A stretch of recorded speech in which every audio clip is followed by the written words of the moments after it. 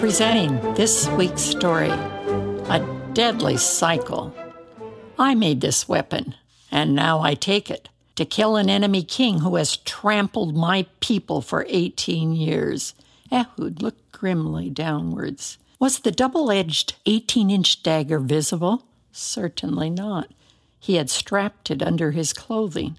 May King Eglon die soon. He took the tax money which he had been asked to deliver to King Eglon. He thought bitterly, is there anything worse than having to pay taxes to an enemy?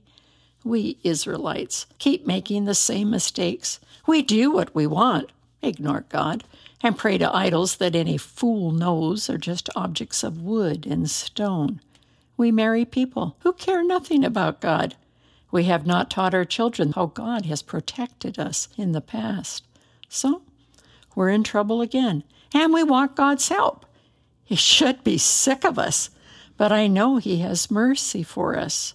He has given me the mission to lead my people against the Moabites. After delivering the tax money to King Eglon, Ehud traveled away from the king's palace, and then doubled back to the king.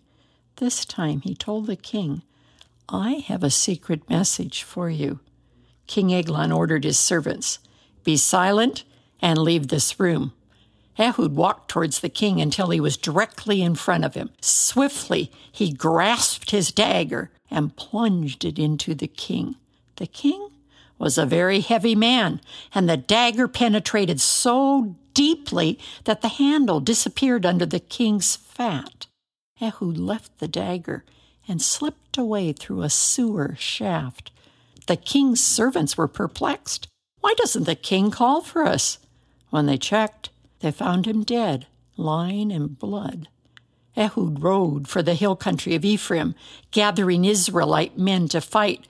Follow me. The Lord is giving us victory over our enemies. When the Israelites attacked, 10,000 of the strongest and bravest soldiers of the Moabites were killed. The nation of Moab was conquered, and Israel lived in peace for the next 80 years, until the death of Ehud. Then the Israelites repeated their deadly cycle of obeying and disobeying God.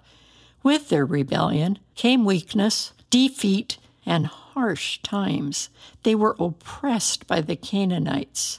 The commander of the Canaanite army, General Sisera, specialized in brutal attack and abuse of the defeated. 900 iron chariots were in his arsenal.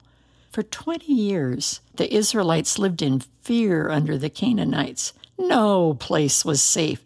Gradually, some of the Israelites began praying, God, we know we have violated your love and commands. Please forgive us. Only you can help us.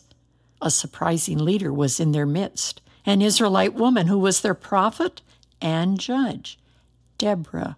As a prophet, she was to be inspired by God to communicate His will to the people. As a judge, she held court outdoors, and people came to her with their disputes.